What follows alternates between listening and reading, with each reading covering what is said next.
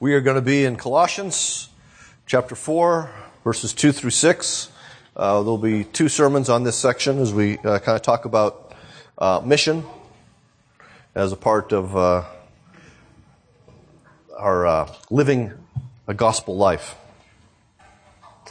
All right. They're out of here. Let's go. Continue steadfastly in prayer, being watchful in it with thanksgiving. At the same time, pray also for us, that God may open to us a door for the word, to declare the mystery of Christ, on account of which I am in prison, that I may make it clear, which is how I ought to speak. Walk in wisdom toward outsiders, making the best use of the time.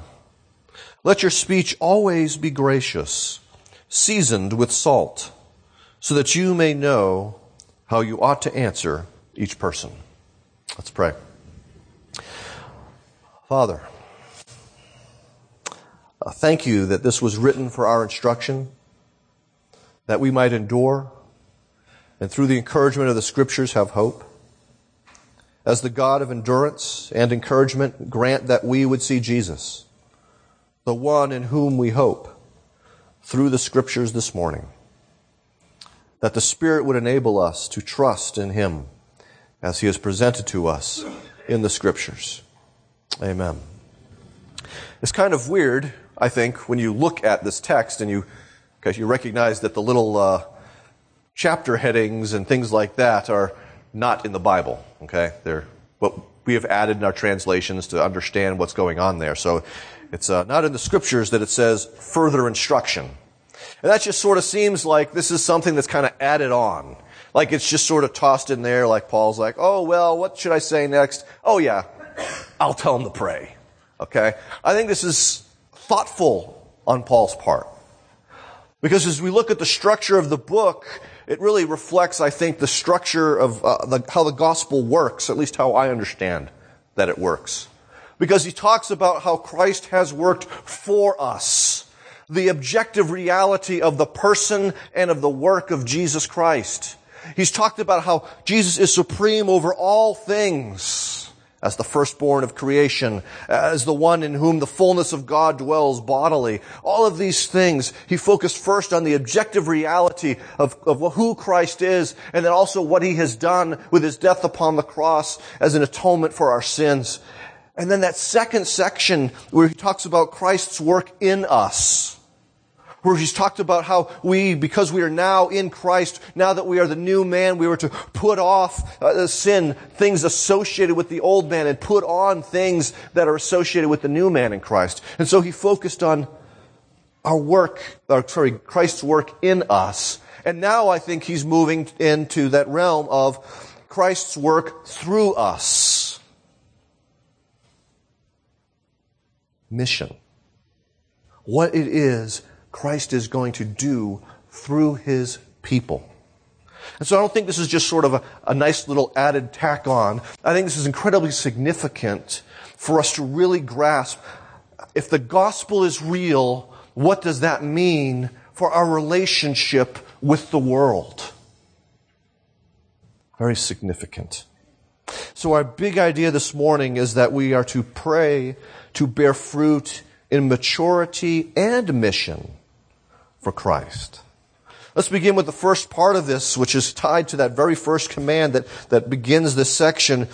Persevere in prayer to bear fruit in Christ. Paul wants us, I believe, to understand that prayer is a gospel practice. It's part of what it means to live in light of the gospel truth and understanding. It flows out of this gospel knowledge. And so if Paul would say, if he were here, I think, and he had been listening to me, he'd go, yes, Steve, if the gospel is real, pray. And so he says, continue steadfastly in prayer. The idea here is about there being an earnestness about prayer. There's an adhering persistently to prayer. This is not the only time he said anything like this. We see it in what we read in Ephesians chapter 6. We see it in Philippians. We see it in 1 Thessalonians 5, where it says this: "Rejoice always, pray without ceasing, give thanks in all circumstances, for this is the will of God in Christ Jesus for you." So this is an emphasis of Paul as he speaks to the churches. And it's usually an emphasis that lies toward the end of each of his letters. Okay? He said it often precisely because this is the will of God for every church, for every Christian. We are all called to this ongoing prayer. But now, if you're like me, something happens. Okay? When I was a young Christian, I think someone recommended it. Either way, I read E.M. Bounds, The Power of Prayer. I was a new Christian. I wanted to learn about prayer. I got this book. I started to read this book. And then I read about people like Martin Luther, who apparently prayed for 4 to 5 hours a day. And I thought, you gotta be kidding me. How can I find 4 to 5 hours a day to pray? As if that is sort of the standard that God is calling us to. And I felt a lot of false guilt and condemnation because I wasn't praying 4 to 5 hours a day. I don't think that's what Paul has in mind when he says to be steadfast in prayer. Years later, I read Brother Lawrence, who had a very different sort of take on this whole steadfastness in prayer. For him, it wasn't go into your prayer closet and pray for 4 to 5 hours. And actually, that's probably how Martin Luther got so much work done, actually. I think it was the amount of time he spent in prayer empowered him for the incredible ministry that he undertook, especially in the light of all the opposition that he experienced. He needed 4 to 5 hours of prayer. I probably do too, but I can't seem to find it. But for Brother Lawrence, it was more as you go about your day. He would scrub pots. That was his job in the community life that he experienced. He would scrub pots, and as he's scrubbing, he's praying. Okay, it's similar to what my wife does when she cleans the floors. She's got her 3-step process for cleaning the floors. And the third step in that process, yes, Sharon knows this process, is to, this is what she gets from her mom. Hands and knees, scrubbing this thing, and it takes time, and I'm like, can we get on and watch TV already, But that's when she prays. Well, one of the times in which she prays. I just outed her. I'm sorry. Okay? But she's redeeming the time. And that is, I think, a better way for us to understand this call for steadfastness to prayer. It's not about finding 4-hour blocks of time, but it's sort of responding through the course of your day to those moments when you see a prayer request, you take 30 seconds to pray about it. When someone passes through your mind, you kind of go, I ought to pray for that person. And so it's just sort of take a few moments and pray continually throughout the day, as opposed to thinking that you have to block off this humongous section while still get to Raytheon and give them your day, and then still come home and give your children your time. Okay? It's praying in the midst of Raytheon, in the midst of parenting, in the midst of being with your spouse, in the midst of your commute. Very different perspective on that. We see that Paul himself continued steadfast in his prayers. Because we see in just about every letter to a church, there's a section of where he says, hey, by the way, this is what I'm praying for you. He opens the door, so to speak, on his prayer life for that particular church. Now, let's remember, at about the same time he wrote this letter to the Colossians, he wrote the sister letter to the Ephesians, which we also have, but he also mentions a letter to the church in Laodicea, which we don't have. So that at the same time, basically, Paul is praying earnestly for at least 3 churches. So Paul was one who himself was, in a sense, practicing what he preached. We see that he shares these requests earlier in the letter, chapter 1, verses 3 through 14. And essentially, he's praying for them. You can go back to those sermons if you forgot what we talked about. But he's praying about strength, that they would have strength from God's all infinite power, that they would have wisdom from him who is all wise, and that they would bear fruit. That's one of the key things that kind of stood in my mind as I thought about that this week, that idea of bearing fruit. Later on today, think about what Paul prayed about compared to what you tend to pray about. It's easy for us to focus on, health things, job things, that kind of stuff. And those are things that should be prayed about. But there are greater things to pray about as well. Sort of the overarching picture of our lives that we sometimes neglect, that we need to start to pray about. That idea of bearing fruit. And there's two ways in particular, I believe, he's talking about bearing fruit in that section, that prayer that he mentions in chapter 1. To bear fruit in mission, verses 5 and 6, he was so thankful that the gospel was bearing fruit, that there were people who were coming to a saving knowledge of Jesus Christ. And so he was praying that that would continue, that the gospel would continue to bear fruit among them. But he also mentions that the gospel was bearing fruit in maturity in verse 10 in chapter 1. That not only were many coming to saving faith, but he was praying that many would come to an increasing understanding of the gospel and a practice or lifestyle shaped by the gospel. In other words, those two things are connected. Or at least they're supposed to be connected. As we grow in maturity, what should happen is that we also grow in mission. What often happens is the longer a Christian is in the faith, the less they're engaged in mission. That seems to be more the case. And I think part of the reason for that is that we begin to lose those relationships outside the church. Sometimes that's a good thing, because there are some people that we had relationships with and it's tied to our past sin. And there's certain relationships that have to go because of the ways in which we continue to participate in sin as a result of that particular relationship. But there are others that don't need to go. Sometimes we kind of close ranks a little too tight. And we begin to lose our opportunity for mission. That's what tends to happen, unfortunately. It's not supposed to be that way. Let's note what happened in Acts chapter 2. And they devoted themselves to the apostles' teaching and the fellowship, to the breaking of bread and the prayers or prayer. The early church was committed to a number of things, and one of those things they were committed to was prayer. And so, in addition to the teaching of the apostles, we see essentially they had a commitment to gospel maturity and gospel mission.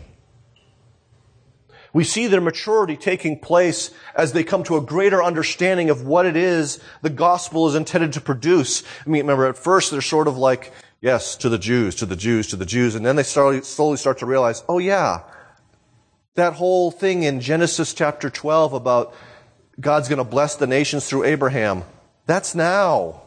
The Gentiles too. We need to bring them in to the saving knowledge of Jesus Christ. And so we see an expanse in the scope of their mission, but when we see a continual increase. We're studying this in our community groups, and my community group is behind the rest of you all. But a couple times there in Antioch, it's like, and the Lord was adding to them again. Then Barnabas comes, and more people are being added to the church. They were growing not just in their scope, bringing in the Gentiles, but they were bringing in lots of Gentiles.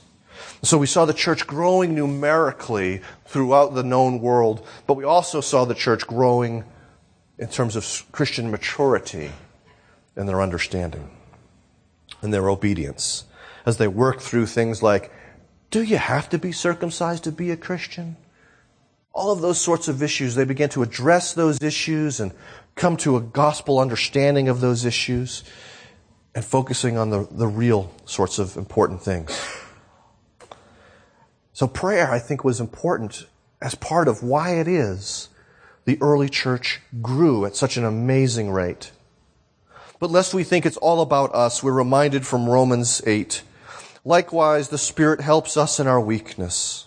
For we do not know what to pray for as we ought, but the Spirit Himself intercedes with us, with groanings too deep for words. There are times when we don't know what to pray. We know we need to pray about a particular thing, but we don't know how to pray about it.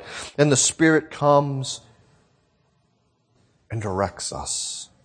The Spirit works in us also, I think, to develop this perseverance in prayer. Paul continues. In addition to continue steadfastly, he says, being watchful. And this brings up this imagery of the guard duty, the watchman. You know, he's making sure that there's no threat coming, that all is safe. He's not asleep on the job. He's paying attention as he's supposed to. He's remaining alert. Jesus uses this very same word in Mark 14 when he says, watch and pray that you may not enter into temptation. And so there it's sort of that sanctification issue, okay? And again, the spirit indeed is willing, but the flesh is so weak. And so we're to keep our eyes open, first off, for obstacles that we're going to face, temptations that will rise up against us, the places where we need God's grace to stand firm and to resist temptation.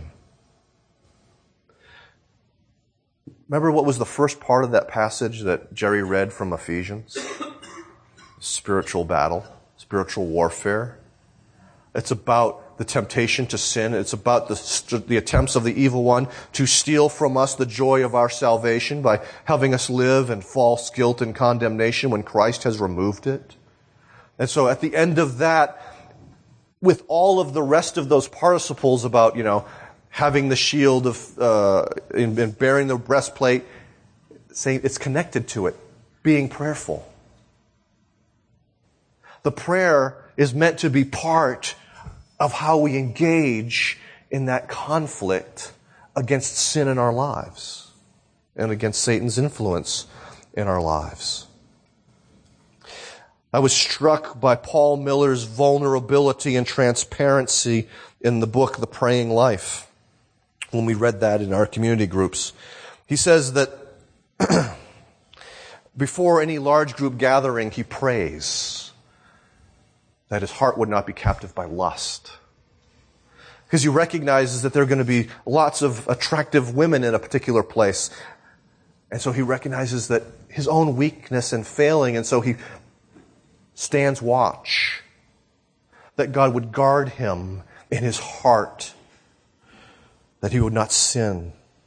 So that's an example of what it means for us to keep our eyes watchful with regard in that region, that part of our lives.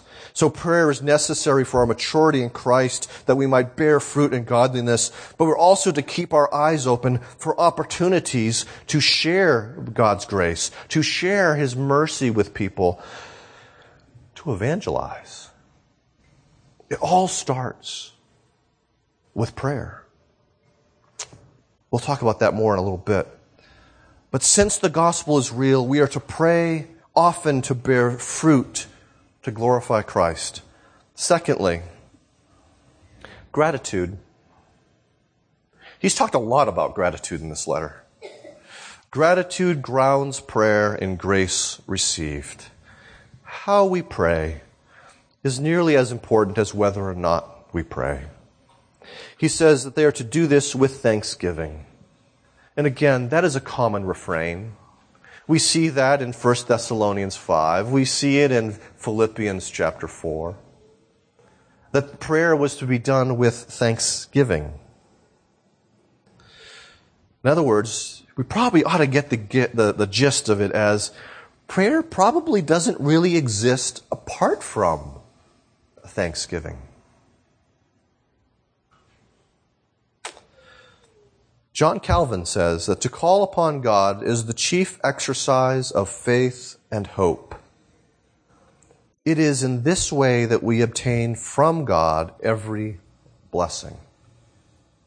So in a sense, kind of connecting that statement from Calvin with what Paul is saying here with thanksgiving, we approach him afresh in light of the fact that he has granted us every blessing thus far, in light of the many blessings we have received from him already. And so prayer is meant to be this expression of our faith, of our hope, and our thanksgiving because we are in Christ, as opposed to fear and unbelief. In other words, if we are afraid or that we think that God won't bless us, we're not going to pray. If we think either He's too stingy and will refuse to bless us, we're living in unbelief and we're not going to pray. We could also not pray if we think He won't hear us because we see our sin and guilt and we forget about His mercies in Jesus Christ and that it is because of Christ that we're welcome to pray. If we think that our prayers are heard because of our own righteousness, our own goodness, our own obedience on that day, then most days we probably won't go. But our access, as it says in Ephesians 2, is because of Christ, not us. And so we don't have to live in fear or despair, doubt, unbelief, but knowing the good news that we are accepted by God in Christ because of His righteousness, we're free to go. And we go with joy, despite our failings, because He has already displayed the greatness and kindness of His heart, because He is rich in mercy, according to the Scriptures. And so when we go to Him in prayer, it's, in a sense, we're confessing of His generosity towards us, the abundance of His grace, the sufficiency of His love and His work for us. And so we come with gratitude because it's not about how good we are. In Deuteronomy 4, there's this kind of odd phrase, this sentence in verse 7 of chapter 4. For what great nation is there that has a God so near to it as the Lord our God is to us whenever we call upon Him? He hasn't changed, beloved. When we call upon Him in the name of Christ, He is still near to us. He still comes as a kindly disposed father toward His children, seeking to bless them as much as He may. He's still there. He's still that Father. And so we are to be grateful for God's ongoing care, His ongoing provision, His ongoing protection. We're doing a new song this morning. 10,000 Reasons. Bless the Lord. And the point of that song is that essentially there's more than 10,000 reasons to bless the Lord. And what those verses do in that song is they bring us back to His character. And we see abundant reasons to bless the Lord because of His character. But it also talks about the earthly blessings that we receive. And so there are more reasons for us to bless the Lord. But also in the last verse, it's the future hope that we have. That too adds more reasons for us to bless the Lord. All of that gets wrapped up in this idea of gratitude that moves us toward Him in prayer. And a lot of times, essentially, if we're not going, it's because we're not grateful. We've either fallen into, I deserve better, or there's no way in the world God could be kind to me today. We tend to think about prayer as a duty rather than a gift grace that brings us even more grace. It's a gift that He gives us. Unlimited access to the King. Try to go see the president tomorrow. Think you'll get in? No. Unless you've got an inside man, you're not going to go see the president tomorrow. Access is blocked. Our access to God the Father, if we are in Jesus Christ by faith, is never blocked. We are always welcome in the Father's house. Prayer connects us with Christ, who Himself, as John Calvin says, is the fountain of all grace that is poured upon us. Further, he says in his Institutes, so true it is that we dig up by prayer the treasures that were pointed out by the Lord's gospel in which our faith has gazed upon. And so prayer is partially by faith, rehearsing the blessings, the promises of the gospel, coming to a greater understanding and seeking the application of them to us. And so in a sense, the prayer is the new man in Christ communicating with his heavenly Father. And so this attitude of gratitude is grounded or rests upon the grace we have received in Jesus Christ. Third thing. Gospel proclamation proceeds through prayer. Paul and Timothy, because there's a pray for us, it's not pray for me, pray for us. Paul and Timothy seek their prayers, just as they had prayed for the Colossians. There's a reminder here. Pastors, elders, church planters desperately need your prayers. Missionaries and deacons from the front row desperately need your prayers in numerous ways. And part of that, of course, is because of the temptations they will experience, but also that they might fulfill the mission that has been entrusted to the church. Let's think about this for a moment. Paul says that he is in chains. He's in prison. And the reason he's in prison is for proclaiming the gospel.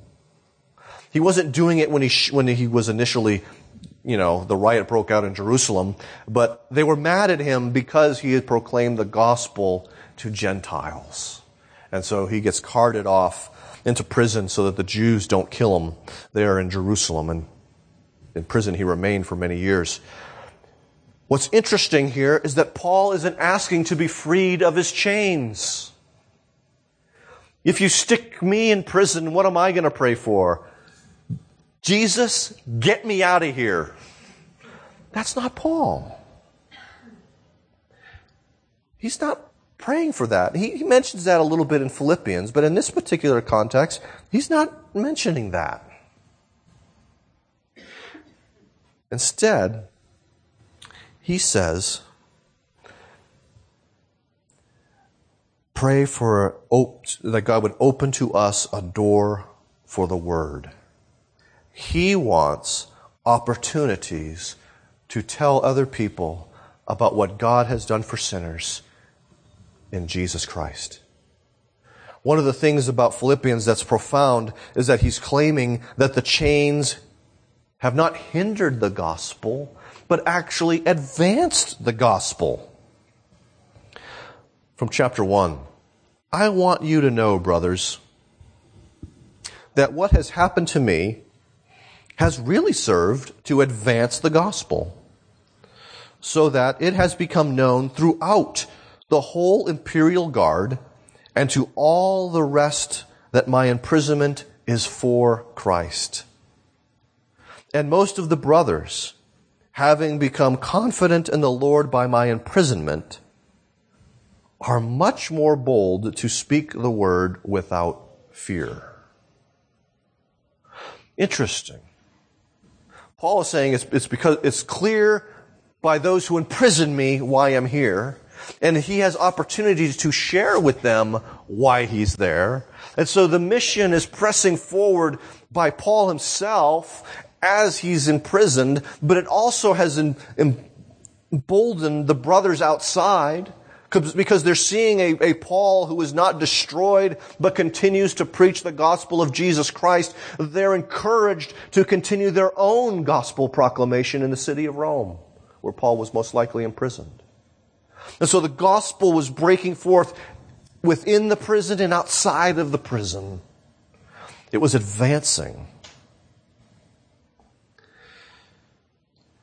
Perhaps one reason that we aren't sharing our faith more is that we aren't praying for open doors. We're not praying that we might recognize opportunities, that we might be presented with opportunities. Perhaps because we feel incompetent. I'm not sure. But I'll know this, that prayer has to happen if the mission is going to happen. Prayer is one of the appointed means.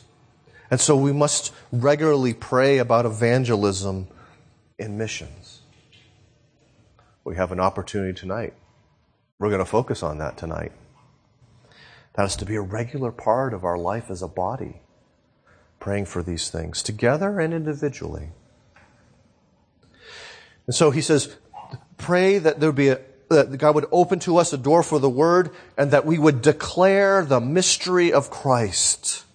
His focus is on what God has done for us in Christ. So we think of this mission that started way back when. Actually, it started before Abraham.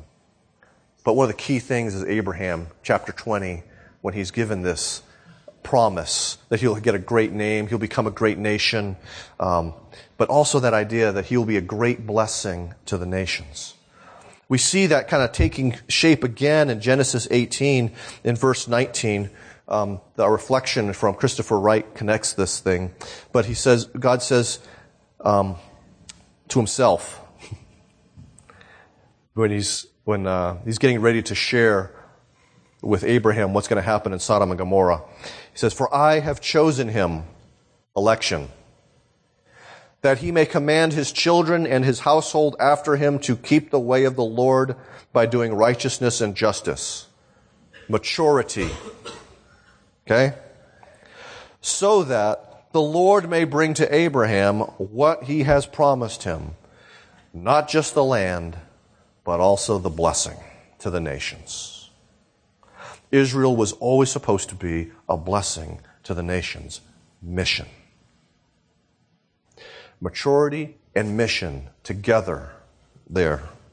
We see this in Galatians 3, where it talks about how those who believe in Christ are sons of Abraham. We've received the promise, but now we're also supposed to share the promise with others. In Christ, Jew and Gentile, both are sons of Abraham. We have been blessed. Let's make that blessing known to the nations. Third thing he says there, so that he might make it clear. Clarity. Sometimes we suffer from a very profound lack of clarity. And I can understand that, because the gospel, as Paul says, is offensive. The message of the cross is offensive to those who are perishing. And so all the more reason we need to be clear so that we know that the offense is where it belongs. The gospel. This cross that tells us we're sinners and desperately need God's help. And to speak it clearly requires courage and it requires boldness. And so we see that in a lot of the other requests he has of prayer for the mission, for boldness. So we see that particularly in Ephesians chapter 6, where we see he says this. I'll repeat it because it might not be fresh in your memory from when Jerry read it. To that end, keep alert, or keep watch, with all perseverance, making supplication for all the saints, and also for me, that words may be given to me in opening my mouth boldly. So not just that he would say any old thing, but the words would be given to him by God so that he may open his mouth boldly to proclaim again the mystery of the gospel, for which I am an ambassador in chains, that I may declare it boldly as I ought to speak. And so we have to be bold about the truth, even though sometimes that truth will be met with resistance. And it's not just about the gospel, sometimes it's about the implications of the gospel. There are things that right now our politically correct culture and the thought police are finding very intolerant of us, and therefore they're intolerant of, and it will cause us to shrink back in fear unless we're praying, so that we have boldness to declare the message of the Scriptures in a gracious way, as we're going to talk about next week. So Paul here in this section is not resting in his own abilities. He's not resting in his own courage. In other words, Paul is not a super Christian. Paul is not a Navy SEAL kind of Christian. He's not a Delta Force kind of Christian. We look at him as elite.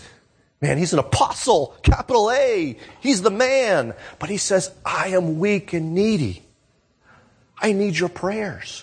So much more do we need each other's prayers. So much more I ain't Paul, man. I need your prayers. To faithfully discharge my mission. And for you to discharge your mission. And so that's why John Piper writes in one of his books that prayer is not the intercom where you talk to the servant. Prayer is the walkie-talkie where you call headquarters and ask for reinforcements and supplies. That idea of you're on the front line and it's hard and heavy and you need help, and God graciously gives you access to headquarters for help. So prayer is essential to the fulfilling of our mission. And as Grace had said, there will be opposition. As Paul said in Ephesians 6, there will be opposition. So prayer isn't just something that we do. Prayer actually is a vital part of gospel practice that enables us to grow both in maturity and in mission. And too often we can stagnate in either or both because we aren't making use of this gospel means of grace. We begin to be filled with fear, anxiety, despair, distraction. And so keeping the truth of what Christ has done for us cultivates the gratitude that eases us into prayer. Let's pray.